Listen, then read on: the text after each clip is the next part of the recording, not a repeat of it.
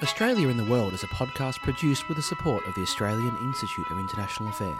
The AIIA wants Australians to know, understand and engage more in international affairs. All views expressed are solely those of the speakers themselves.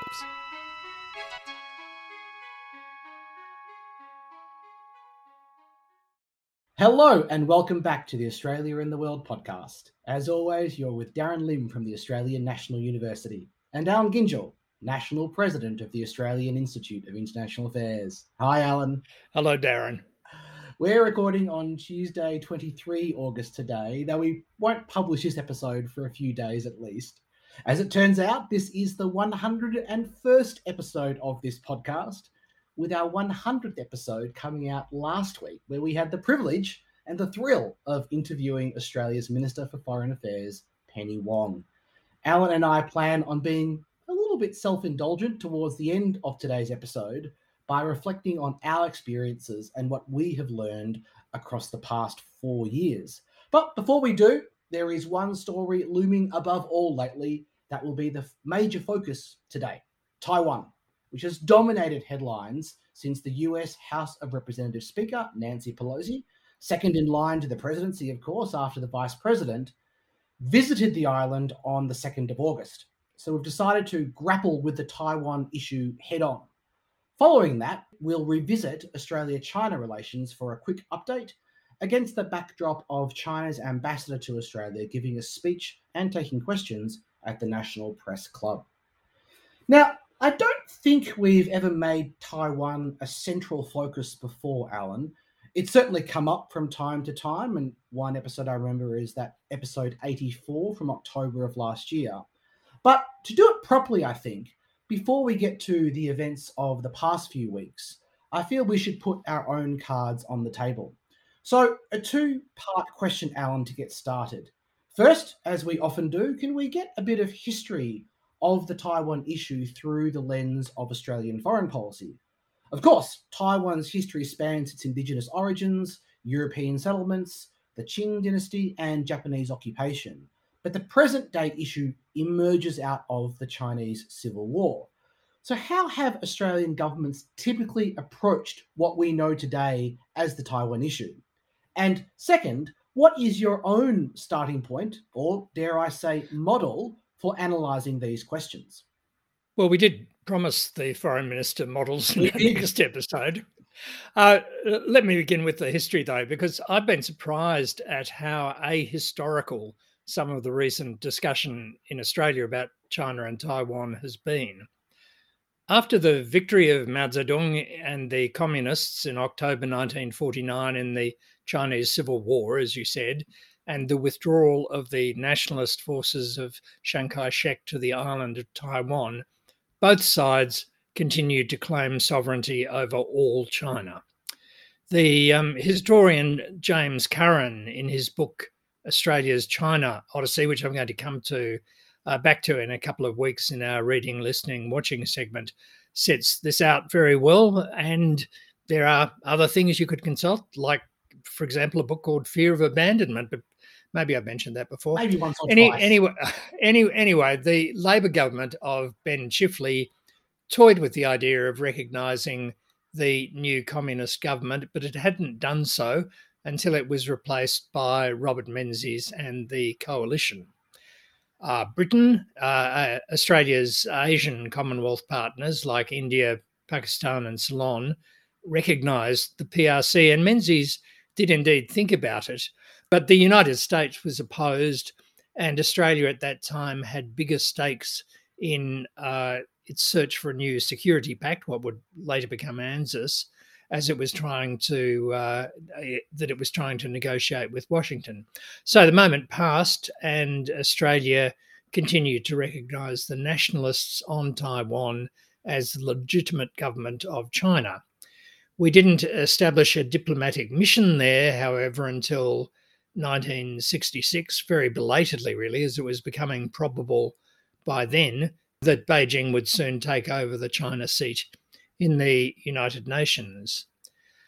When Gough Whitlam established diplomatic relations with the PRC finally in 1972, the negotiations revolved principally around Taiwan, around the wording of Australia's formal acceptance that there was only one China, and the timing of the removal of the Taiwanese mission from Canberra. Australia acknowledged China's position that Taiwan was one of its provinces. And as we now know very well, Whitlam's move coincided with a shift in the American position with the announcement of Nixon's visit to Beijing, a shift that hadn't been foreshadowed to Australia. Eventually, Australia established a non-official representative office in Taiwan, as the Taiwanese did here, but the focus was basically on the economic relationship. Australia was really a strong supporter of engaging Taiwan in the region's economic institutions, and the Keating government fought hard to have it accepted by China as a member of the APEC economic community. It was really the switch in Taiwan from martial law to democracy in the years 1987 to 1996 that changed the nature of public perceptions here. But even so, Australia's core interest remained doing what we could to preserve peaceful relations across the Taiwan Straits by ensuring that the existing situation was maintained. So that meant Taipei refraining from making any claim to independence and Beijing making no efforts to retake the island by force. So from Australia's point of view, the Taiwan issue, as you frame it, has really been over time more a cross-straits issue. And that's my starting point. Australia's interests, which for me are the avoidance of catastrophic war and the consequent collapse of the international economy, together with a desire to maintain the best possible options for the people on Taiwan, are best served by the indefinite continuation of the current situation into the future, in the hope that over time something changes and other outcomes become conceivable again. It might not happen, but it's better than any possible alternative. And I note that according to the most recent polling just a month or so ago from Taiwan's national Chengxi University, it's also overwhelmingly the preferred position of the people of Taiwan. So what about you, Darren? I haven't given you a model. What's your Taiwan model? Well, I think I should start with a disclaimer first, because for me, this is one of the most intractable issues in international affairs and requires such a breadth and depth of expertise that I feel even more out of my depth than usual in grappling with it. But it's as important as it is intractable. So I think all of us need to sort out our views on it. One of the most famous articles in security studies is titled Rationalist Explanations for War. And it's written by James Fearon in the 1990s. And it observes that because war can be so risky and so devastatingly costly, you would think that there are negotiated settlements that both sides would prefer over the gamble of fighting an armed conflict. Fearon then theorizes 3 reasons why states would still prefer to fight, and one of them he calls issue indivisibilities. The simple fact that some issues are zero-sum, and there is no peaceful resolution, no way of dividing up the pie that is more preferable to both sides than fighting for the whole pie. Now, as you say, Alan, the Taiwanese want to retain their current way of life, and until recently, China has essentially been able to tolerate that. But ultimately, the two sides seem to want fundamentally opposite things, which would make a negotiated settlement impossible. So in building a model, I see only really 3 ways this can ultimately end. 1, the Taiwanese change their minds. 2, the Chinese change their minds. Or 3, there is a war. Now, that's just background context. So let me offer up my model. But this model is a bit different because I'm going to start by positing interests that are imbued with normative content and could therefore be contestable. So the model has 3 pillars. Pillar number one, and this is similar to what you said, Alan, is that we should be trying to advance two roughly equal core interests. One, giving voice to the Taiwanese people and weight to their interests. To me, it seems beyond clear that they do not want to follow the path of Hong Kong, or worse, even if China could have persuaded them that unification was an attractive option, Beijing's management of Hong Kong has really extinguished that possibility. Two, avoiding war, as you said, Alan, which means using every tool of statecraft available to prevent fighting. So that's pillar number one. Pillar number two starts with the idea that over the past few decades, really since the last crisis in the 1990s, basically both those two interests have been achieved, and let's call this period the status quo. However, these two interests can come very quickly into contradiction, which means a strategy needs to try to forestall that contradiction from manifesting. And for me, that requires a combination of two strategic approaches. First, deterrence, the promise that China will bear unacceptable costs should it choose to use force. And second, reassurance, the promise that China will not bear unacceptable costs if it continues not to use force. That's pillar number two.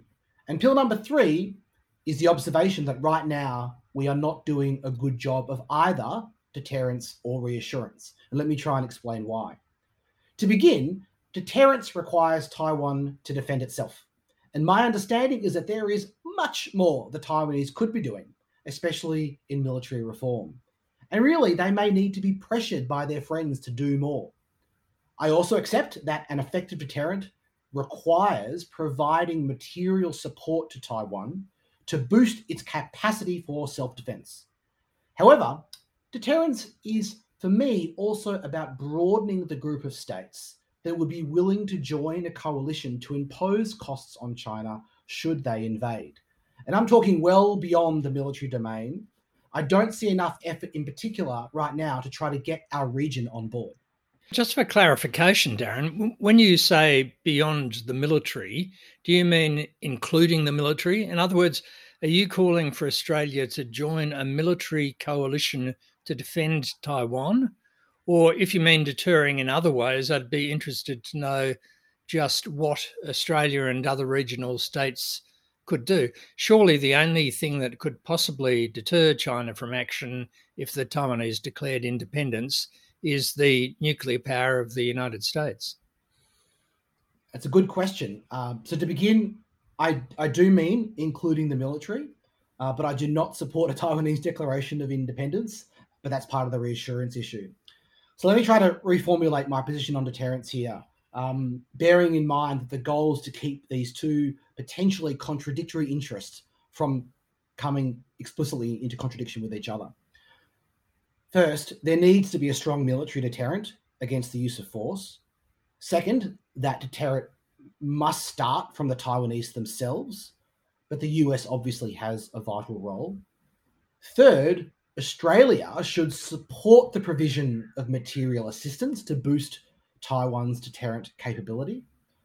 Fourth, an effective deterrent strategy, however, ought to broaden its focus to include non-military deterrence. And I'm thinking especially trying to build or trying to drive regional support for the idea that the use of force is unacceptable to resolve this issue. I mean, do I have concrete ideas, you asked? I don't. And I'm far from certain this line of inquiry can work. You may be right. It may be possible that the only thing driving China's military calculus is whether the PLA can actually achieve its military aims, and regional responses or economic costs could be irrelevant. But I'm not certain that's true either, hence my interest in exploring that idea. And finally, on deterrence, we'll get to this later, but I agree with the current government, Australian government, that Australia should not entertain hypotheticals like you suggested, Alan. So I don't support an explicit declaration by the Australian government now that we would join a military coalition in a hypothetical scenario. And that's also been the US's long-standing position, albeit one that's been stretched a bit in recent months, as we may discuss. So that's sort of the deterrence pillar. But before I get to the reassurance part, Alan, I want to get some more detail from you now in response to that. You said it's in Australia's interest for in the indefinite continuation of the current situation into the future, and I agree with that. Do you see deterrence playing a role in supporting that continuation? And if so, who should provide it? Well, fair point. Deterrence does play a role, but as I said before, in my view, only US deterrence matters. The Republic of Korea or Australia or anyone else is not going to deter China. If you are suggesting in what you just said about Australia supporting the provision of material assistance to boost Taiwanese deterrent capability, that we should provide Taipei with military equipment, then I disagree. We haven't done that before. Unlike Ukraine, where we have provided such assistance, we do not recognise or deal with Taiwan as a sovereign nation, and that would be the largest shift in Australia's position since 1972, and I have no doubt it would cause the strongest possible reaction from China. And just back a bit, another issue where we disagree, I think, is in the assertion in your model that what you call the core interests for Australia of avoiding war and giving voice to the Taiwanese people are roughly equal. Now, they're certainly not roughly equal for me. Not all good things rate equally highly, and saving thousands and perhaps millions of deaths in war rates higher for me than the voice of the Taiwanese people. Yeah, good. That's a clear difference between us. And well spotted on my language there. I did use this phrase roughly equal, and roughly is doing a lot of work. So let me try and clarify. My motivation for giving them roughly equal billing is my worry that if one's overwhelming focus is avoiding war, then there is a temptation, I think, to backwards induct from that laudable objective to ultimately concede the issue to China. And that temptation becomes very powerful. And if you do that, there's no room for deterrence anymore.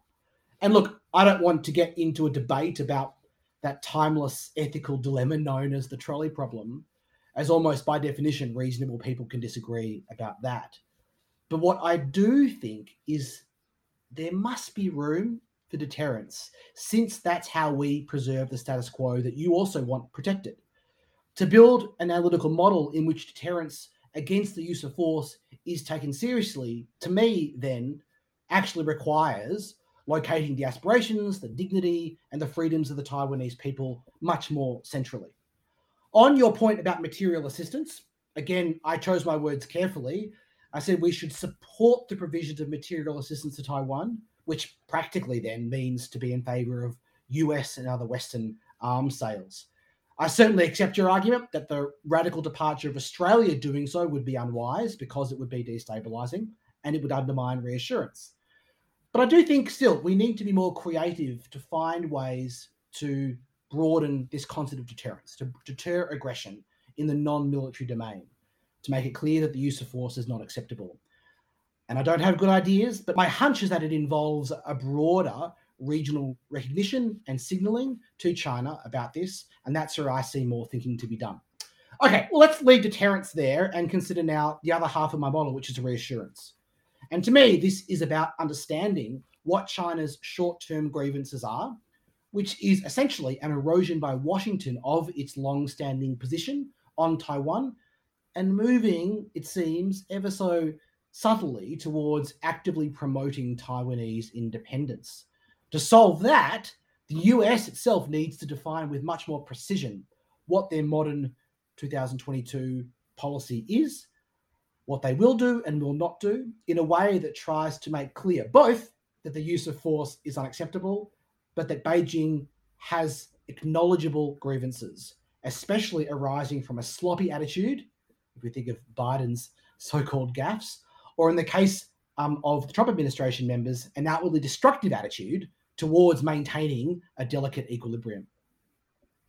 Well, and my comment here is that I think you give insufficient weight to the nature of China's grievance. The grievance is not that the Americans have been a bit sloppy in their attitudes towards the equilibrium, but that China does not control Taiwan, which it regards as inalienably part of Chinese territory. Look, that grievance has been present for over 70 years. A few episodes ago, you recommended reading Hugh White's latest quarterly essay. In that essay, he does, like you suggest, place much more weight on China's grievances. And if I understand his argument correctly, he actually thinks that China's interests here and the resolve that comes from it will actually be decisive in determining how this plays out. And then he concludes with real clarity by saying, quote, "The best way out of this predicament for America is to abandon ambiguity and acknowledge, frankly, that it cannot and will not defend Taiwan with armed force. And the best path for Australia is to urge America to do that and tell the Americans plainly that we will not support them in a war over Taiwan." Now, I disagree with that argument because it contradicts the first of the two core interests I outlined. For me, therefore, and this is getting very complicated, this means that recognizing, acknowledging, and responding to Beijing's grievances cannot just collapse into giving up on Taiwan, as White proposes. For me, then, effective reassurance has to offer less than that, and I think it starts with consistency in US policy. But this is a wager, right? It's a high-stakes wager that effective reassurance, that means giving up less than Taiwan itself, is possible and can achieve some kind of stable balance. Alan, when you talk of giving sufficient weight to China's grievances, is Hugh White's argument what you have in mind? Or if so, what does sufficient weight look like? Okay, my language is a bit ambiguous there. By giving insufficient weight, I mean that our analysis doesn't always take into account the depth of China's sense of grievance. And I would argue that that's not just the CCP, it's much broader than that. And what that means for how far it's willing to go to preserve its claims to Taiwan. On Hugh's arguments, I am by profession and probably psychological disposition a foreign policy analyst rather than a strategic analyst. That is, I'm a shades of grey person who believes that our job is to manage our way through the swampy and dangerous terrain of the international landscape in whatever way we best can, and that the art of statecraft is to accomplish that with as much of your interests and values intact as possible. If Hugh's argument in the essay that when it comes to the crunch, the US will not be prepared to go to war with China over Taiwan is correct, if he's right in that, then that seems like a sensible policy for Washington. But as he goes on to say, and I'm quoting him here, this does not mean we should in effect tell America to leave Asia. It's plainly in our interests for America to preserve the strongest possible strategic role in our region that is consistent with a stable, non-adversarial relationship with China. So I agree with that. It's just so complicated, isn't it? I mean, I found that a productive discussion. It forced me to think about what I actually believe on this issue. But no matter your model and your views, there are going to be flaws, and ways that others can criticize you because it's such a fraught issue. I mean, even in what I proposed, one problem with my concept of deterrence is how do you draw the line on what unacceptable behavior is? Should we be deterring actions that are short of force, like in the grey zone, for example, which China has achieved some mastery? And then I also can see problems with my concept of reassurance, because it really becomes less useful if we go back to Fearon's argument about issue indivisibility. It becomes less useful the more Beijing begins to prefer fighting than anything else that isn't China's full control over Taiwan. So even as I make my views, and they're genuine ones, I can see the criticisms, in my mind. I'm debating them in my mind and going, what do I do? But look, there is one thing I am sure of, and this is before we get to the Pelosi visit. I've read and seen many contributions to the debate in Australia, and people have views on the alliance. They have views on our relationship with China, about our interests and our values. And I really believe that if one wants to put forward a theory or a policy program on these big questions, you simply have to have a clear position on Taiwan. And I've seen many contributions that try to fudge or elide the Taiwan question, which for me really does undermine one's overall argument. So Hugh White neither fudges nor elides, and that's helped me crystallize my model and indeed my disagreements with him. But let's move from the theoretical to the practical with the Pelosi visit. Now, the last visit by a US speaker was in 1997. And Pelosi this year was reported to have planned to visit in April as part of a broader regional tour, but postponed after contracting COVID-19. A more recent regional visit was confirmed in late July, but no one was certain she'd visit Taiwan until her plane was literally in the air. And I confess, I wasted about an hour of my life being one of the apparently 700,000 people who were live tracking the rather unusual flight path her plane took from Malaysia to Taipei. Pelosi tweeted that her visit was a sign of the US's unwavering commitment to supporting Taiwan's vibrant democracy. President Biden had previously cautioned against the trip, saying the US military had assessed it not to be a good idea right now. And debate has raged online and in press between those who saw it as an important act to support Taiwan and refused to be intimidated by Beijing, and those who saw it as being unnecessarily provocative with little concrete gained. We'll get to the Chinese response in a minute, Alan, but can I ask first, prior to the visit happening, did you think it was a good idea? I thought it was a lousy idea, as reportedly did the Biden administration, as you note. It damaged US interests by suggesting that the administration was too weak to deter even a member of its own party, albeit from a different branch of government, from visiting Taiwan. It did no good for the people of Taiwan, but it was exceptionally useful for Beijing, which had an ideal excuse to exercise its forces and demonstrate its power in the Straits. Yeah, the main reason I find models useful is they structure my approach to practical policy questions like this one. So I also didn't think it was a good idea, and I want to recommend an op-ed by my good friend Zach Cooper and Bonnie Glaser in the New York Times, which made the argument quite succinctly. But simply put, from my perspective, applying my model, it was not helpful because I don't assess it contributed to deterrence, and it absolutely undermined reassurance. There is, I think, an interesting question about whether the symbolism of the visit matters. Applying my model, I'd want to know what the link is between the audience for the symbols and achieving deterrence or reassurance. Does or can symbolism increase a deterrent? I can't honestly see how. I think some symbolic actions might have a chance of increasing deterrence if they're carried out by countries that had previously stayed out of the Taiwan question, because that could signal to Beijing that these countries were increasingly viewing China's actions with disapproval. But the symbolism from a US official visiting does not change anything, I think. Finally, look, I get the argument that not going would have risked giving Beijing the impression that it could use intimidation to set the terms of US engagement with Taiwan. But I would prefer pushing back against that idea through doing things that actually concretely increase deterrence rather than symbolism.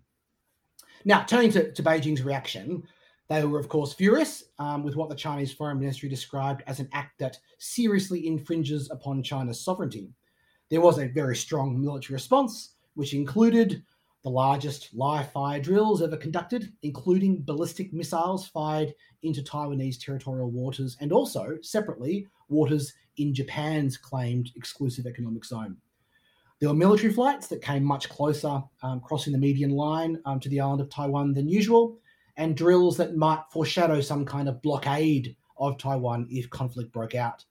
However, unlike the crisis in the mid-1990s, Chinese forces did not stage amphibious exercises or appear to fly aircraft or sail vessels inside Taiwan's territorial waters. John Culver said on the Intelligence Matters podcast that nothing was done that would cause the Taiwanese to consider shooting at Chinese forces. On top of these extensive military exercises, then, Beijing levied economic sanctions on both Taiwanese firms and Speaker Pelosi. Taiwanese entities suffered cyber attacks, and Beijing announced the cancellation of multiple cooperative ventures with Washington, including military dialogues and climate talks. Therefore, this was the most tense and dangerous situation in the Taiwan Strait since the 1990s, but thankfully it didn't escalate further. Notably, the following week, the Chinese government released a new white paper on Taiwan, the first in over 20 years, which reaffirmed Beijing's commitment to resolving what it calls the Taiwan question and made clear how fundamental this is to China's core interests. So, Alan, what should we do here? How should we think about Beijing's reaction? Should we ask whether they overreacted or not? Or perhaps whether we're learning something about a potential invasion scenario? I guess what I'm asking is, what did you learn from their response, if anything? Well, I think that specialists from the ADF and so on would have learned a lot in an intelligence sense from watching what was going on. But for me, the reaction was very predictable. I'm not certain of many things in international politics. As I said before, contingency and chance always weigh heavily with me, but I've never doubted for a moment that Taiwan is central for Beijing. In that speech to the press club, which we'll come to next, the Chinese ambassador in Canberra stated as directly as anything else in his presentation the view that there was no room for China to compromise on Taiwan. Now, if you believe, as I've heard lots of people around Canberra say, that the continuation of the CCP in power is the central objective of the government in Beijing, then the party's judgment is almost certainly that if it allowed Taiwan to become independent, it could no longer sustain its legitimacy with the Chinese people. So it's an existential matter for it.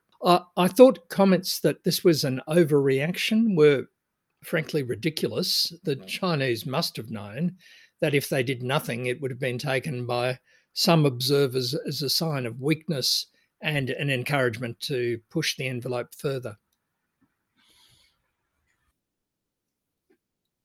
Yeah, regardless of whether this was an overreaction, I still think it was disproportionate, especially the Japan angle. And that tells me that we need to do more to reassure. However, I'm not persuaded that but for the Pelosi visit, this escalation would not have happened at some point. The exercises the Chinese military undertook would have been planned long in advance. And I think eventually there would have been some excuse, some pretext to roll them out. This tells me that Beijing also has its own strategy to shift the status quo in China's favour, which strengthens my assessment that more must be done to deter. So again, we need more reassurance and more deterrence. I was impressed by how calm the Taiwanese people seemed throughout, but I do hope that this is also a spur for them to bolster their deterrent capabilities. I saw Jordan Schneider tweeting, I think yesterday, that Taiwan's Semiconductor National Champion, TSMC, actually spends more than double annually on capital expenditure than Taiwan spends on its military. But Darren, think about that. I mean, how much deterrence of China could the 24 million people on Taiwan possibly manage? Well, I'm going to throw back at you what you said before, Alan. I'm not a strategist, so I don't actually know the answer, but you're right. It's an absolutely live question.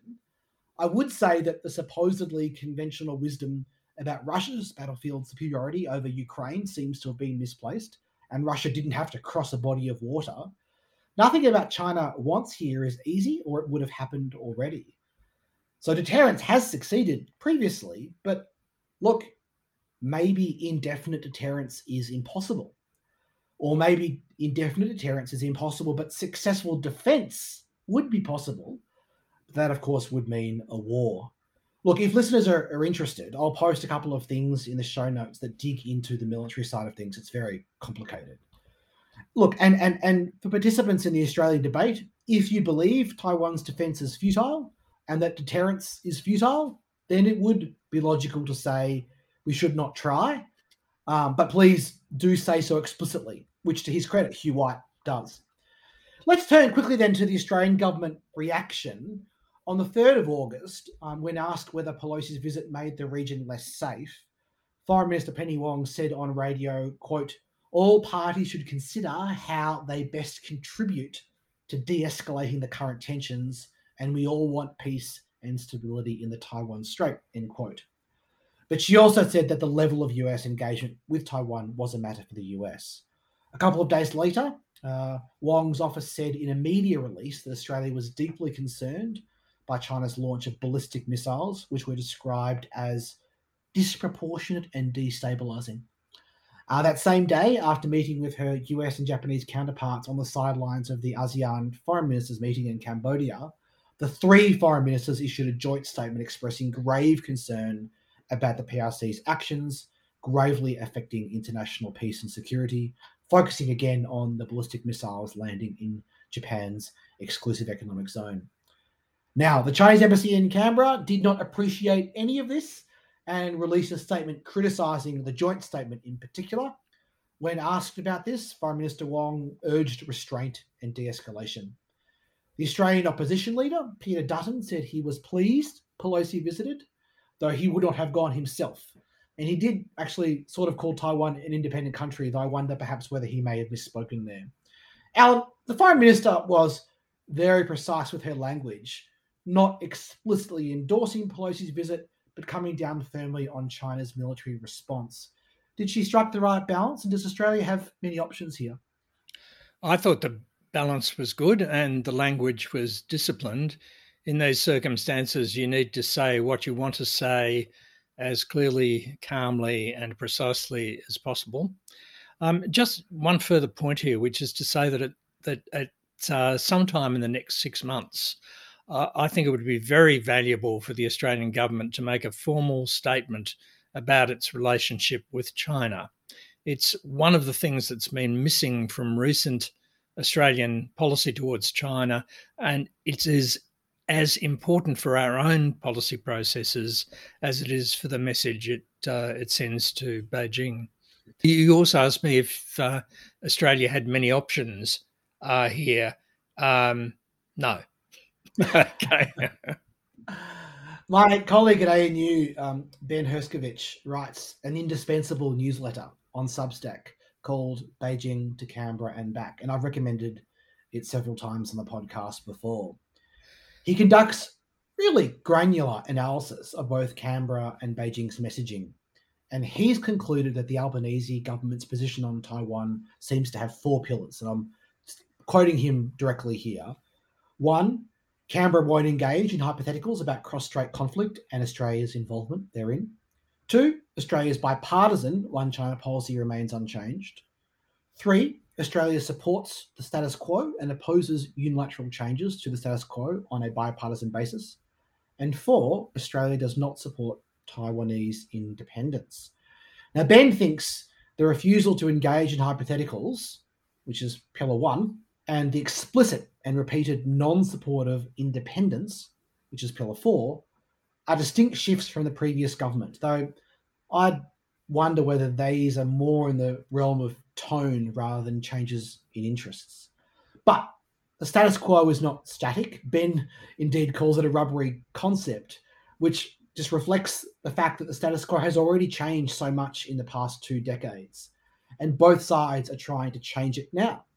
This suggests a need for language more specific than the status quo. To me, this is an area where we really want to be working with allies and partners, especially beyond Washington, starting, I think, with Japan.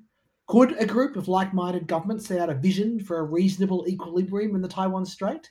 It wouldn't be one that Beijing likes, but hopefully it might be one Beijing could live with in the short term, and more importantly, would try to project a reasonable and grounded position to appeal to the rest of the region, the swing states, if you will. which brings me back to the goal of trying to broaden support for a deterrent against the use of force. I'm sorry, but I just can't get my mind around this. What would a vision of a reasonable equilibrium look like? I don't think China cares about what anyone says about who caused a war. If it looked as though Taiwan was moving to an independent status supported by others, it would just attack.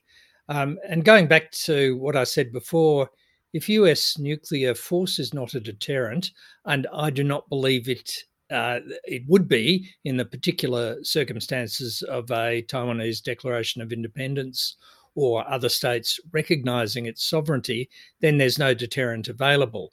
So you need to look more at part 2 of your prescription, reassurance. I'd like to hear more about that. If there is no deterrent available, then reassurance doesn't matter. My strategy requires both to work and work on both as needed. Okay, Alan, you said if it looked like Taiwan was moving towards an independent status, China would attack. And that, you're right, is a question of reassurance. But it's also possible that China might be planning to attack regardless of what China does. And that brings us back to reassurance. So, look, I think we've done this issue pretty extensively now, and we're coming back to ourselves. Like, it is really difficult. That's why I built a model to begin with, and why we've really gone into quite a bit of detail. Hopefully our listeners are still with us. But look, if nothing else, hopefully this shows that this is not an issue which lends itself to tweets or even short-form blog posts. It really is very complex. But on that, let's move on and take an opportunity to update on Australia-China relations. Listeners will recall that the starting point for the new government's policy was a change in tone, but no change in Australia's interests. We had the early breakthrough of a meeting of defence ministers and then foreign ministers, but it was inevitable that frictions would arise, which we've seen with Taiwan. And right in the middle of all this, on the 10th of August this month, the Chinese ambassador in Canberra, Xiao Qian, gave a speech and took questions at the National Press Club just a week after the Pelosi visit. And that will be our focus. I don't know if you realised, listeners, but the ABC live blogged the ambassador's speech. And I did a rough count, and the live blog had almost 50 separate entries before it was closed for the day. I'm not even sure the Prime Minister's speeches that get that kind of attention. So quite remarkable, and shows how important this was. Alan, can you start off briefly by putting this type of speech and the questions by an ambassador in context, or taking questions? What can one potentially learn from what he has to say, and how should we think about the limits on what he's able to say? Well, to begin with the bleeding obvious, an ambassador is the representative of their government and should accurately convey the real position of that government. She or he is not a commentator or an academic or a freelancer. The skill comes in knowing how to do this most effectively to the audience they have in front of them. I thought some of the critical commentary suggesting that Ambassador Xiao could have loosened up the Chinese position. Why wasn't he just a bit nicer about Taiwan? was deeply misplaced. I didn't see it live, but I watched it later, and it was professionally and skillfully done, and let's not forget, in a second language. It was a risky undertaking, but I thought it came off well. Well, there were no shortage of notable statements uttered by the ambassador, including, as you said earlier, Alan, that the Taiwan issue was non-negotiable. Also, that one could use their imagination to understand the scope of all necessary means that Beijing could use to resolve the Taiwan issue. He also said that the recent federal election in Australia offered an opportunity to reset bilateral ties, and that Australia had made a solemn commitment to what he labelled the One China principle, but which my colleague Ben Herskovich points out in his newsletter is a Chinese formulation and actually a misrepresentation of Australia's One China policy. Alan, what were your major takeaways from the substance of what the ambassador said? Oh, you've summarised them well. No backing down on Taiwan, but the overall message on the bilateral relationship, contrary to some of the media reports, was calm and conciliatory and consistent with what he had said earlier about a hope for improvements. The questioning was feisty. For example, one of the reporters suggested that Xiao's statements that Australia should handle the Taiwan question with caution sounded like a threat. I don't know quite what he was supposed to say. I agree. I'm pleased he did it and was willing to take media questions. And while we are often critical of Australia's media coverage of China, this deserved the attention it got.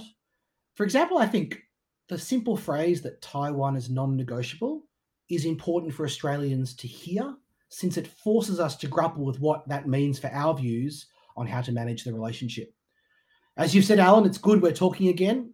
The silence previously was untenable, but in many ways, the hard part now begins. Australia has shifted tone. China has signalled it is willing to talk, but our disagreements are as stark as ever. So what do we do now? Can we manage those disagreements? And can we find areas to cooperate? This is not just a challenge for the government, mind you, but those of us who are watching on. Reading tweets and op-eds on the speech, it struck me that the commentary was probably pretty easy, straightforward for Australian observers to write, because it boiled down to this speech proves to us that China is very different to Australia and our disagreements are fundamental. And no matter how slick the ambassador's presentation is, it's a stark difference. And you had those who wanted to debate the meaning of specific words and phrases and what it might mean or not mean for our understanding of China's intentions. And sometimes, regrettably, this regressed into personal attacks, which of course Australia-China Twitter is notorious for. But to me, none of this conversation, public debate, represents much progress. We all know the basic contours of the relationship and who and what both sides are. What we need now are creative ideas for what next, given the tight constraints on the relationship. And that will require original and substantive empirical work, not just 280 characters or 800-word op-eds. So that's my challenge to me, to you, Alan, and to all of our listeners. Please, let's try and do some more deep dives. For example, I would like to know more about how China and the US are each perceived across the region, among the public, among elites and policymakers, and on specific issues. And that gives me an opportunity to recommend a recent piece of research that was conducted by my ANU colleagues, Ben Herskovich again, and Dirk van der Klee, along with Gata Priyandita, published through Carnegie, which looks at how Chinese firms like Huawei have successfully used localization strategies to become trusted cybersecurity partners in Indonesia. So very insightful and interesting work. More like this, please, and fewer tweets, I say. But let's move on now, Alan. As a deep dive, we've got to prevent ourselves getting the bends coming back up to the surface, I think, Darren. Well, I'll take off my tinfoil hat and I'll step down from my soapbox, but move into something maybe even more self-indulgent, because this podcast is now 4 years and 100 episodes old. We've been downloaded over 310,000 times, and count Australia's Foreign Minister among our regular listeners. So, Alan, can you offer a couple of reflections on your experience over the past 4 years? As I said to the Minister last week, when you first came to me with this proposal 4 years ago, I was very pleased to join you. I was already a big fan of podcasts and, increasingly I like the medium, but I wasn't at all convinced that we'd find an audience for a regular discussion of Australian foreign policy. But it's been great to find so many listeners here and overseas who share our interests. It's also been wonderful to work with you as a scholar of international relations who is also, how can I put this gently for my own purposes, a member of a different age demographic, Darren. I've always worked closer to the border between policy and scholarship than many practitioners. That's places like ONA and the Lowy Institute. And I've not always, but usually found that interaction beneficial to both sides. So I've been reminded of the importance of structure in international relations, and you've certainly forced me to tidy up my own loose thinking on lots of the issues and events we've debated. So thank you. It's also been a huge pleasure to assert the importance of foreign policy in statecraft, and which has been much of the work of my life, and to know that there are people out there who are listening. And final point, Darren, As a result of our partnership, I am now much better informed about popular culture. So thank you for The Mandalorian in particular, and more to come, I hope. Well, thank you, Alan. I'm pleased I was able to bring Baby Yoda into your life. Thinking back, my primary motivation for starting the podcast or suggesting it to you was that I wanted to know what someone with your knowledge and experience thought about the news each week. I found it frustrating that distinguished members of the foreign policy commentariat would do these public events every now and then on campus at ANU and do a speech and take a handful of questions. And if I was lucky, I might get to ask one. But I had more questions, and I hoped they might be good ones. And so I'm pleased that this logic worked out. I've learned so much from your knowledge and wisdom and experience, Alan. You've seen it all before, and I think foreign policy is one of those domains where crystallized intelligence, which you could think of as experience and wisdom, is relatively more important given the constrained and institutional nature of the enterprise. Populists and iconoclasts come along and think that they can shake things up, but they almost always fail because structural forces are just too strong.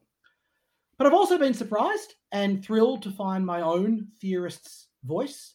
What I do on the podcast is what I do in the classroom and in my research. Try to build models because we need to simplify reality in order to describe, understand, and communicate it. But there are, of course, more and less useful ways of doing this simplification. And I think that being explicit about it helps improve the process, in part because it opens you up to criticism. We all simplify. We all build and apply models in our lives, especially when it comes to international affairs. They're too complex to grapple with otherwise. And so I've been both surprised and gratified that listeners, from time to time at least, find my explicit efforts to theorize useful even when they disagree. Okay, Alan, final segment, reading, listening, and watching. What do you have for us this week? As you said before, Darren, the issues we've been talking about today are certainly not ones that lend themselves to social media or 800-word opinion pieces.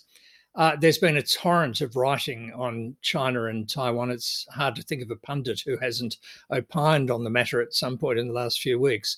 But I want to nominate just one book and one article. Kevin Rudd's newly released The Avoidable War, The Dangers of a Catastrophic Conflict Between the US and Xi Jinping's China is a great place to begin. Our former Prime Minister analyses the way the US and China think about each other from the perspective of someone who knows both places well. He then describes the core priorities of Xi Jinping and ends with a careful and persuasive argument that a way out of conflict, which he calls managed strategic competition, is available and should be tried. There are few former political leaders who can combine so well thoughtful analysis with the lived experience of a policymaker who has known so many of the actors in the game. And for a shorter but also insightful take from an American academic, I recommend Jessica Chen Weiss's article, The China Trap, US Foreign Policy and the Perilous Logic of Zero-Sum Competition, which appears in Foreign Affairs. Jessica Chen Weiss is a fine scholar and professor at Cornell, and she recently spent a year with the policy planning staff in the State Department, which is one of the reasons I found this article interesting. She talks about a danger, which I think is relevant here as well as in America, that the desire to avoid appearing soft on China permeates private and public policy discussions in the United States. The result, she says, and I'm quoting her, is an echo chamber that encourages analysts, bureaucrats, and officials to be politically rather than analytically correct when individuals feel the need to out-hawk one another to protect themselves and advance professionally. The result is groupthink. Thanks, Alan. I'm going to go more in the direction of The Mandalorian with my recommendation, although it's not as good as The Mandalorian, or at least not as purely entertaining. The show is Sandman. It's a new Netflix series based on very famous and highly regarded comics by Neil Gaiman. It's a 10-part series. It's quite weird, but it's very entertaining.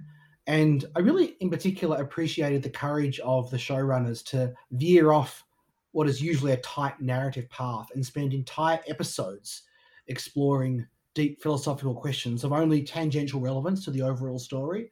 That's quite something for a 10-part series. It is violent and quite grotesque at times, though, especially towards the end of the series, so you do need the stomach for that. But it was definitely worth a watch. That's all for today's episode of Australia in the World. We bid farewell to Annabelle Howard and thank her so much for all her help. And welcome Atika Meki and thank her for audio editing today. And thanks also to Rory Stenning for composing our theme music, of which 100 episodes in, I find myself quite fond. Thank you all, and talk to you again soon.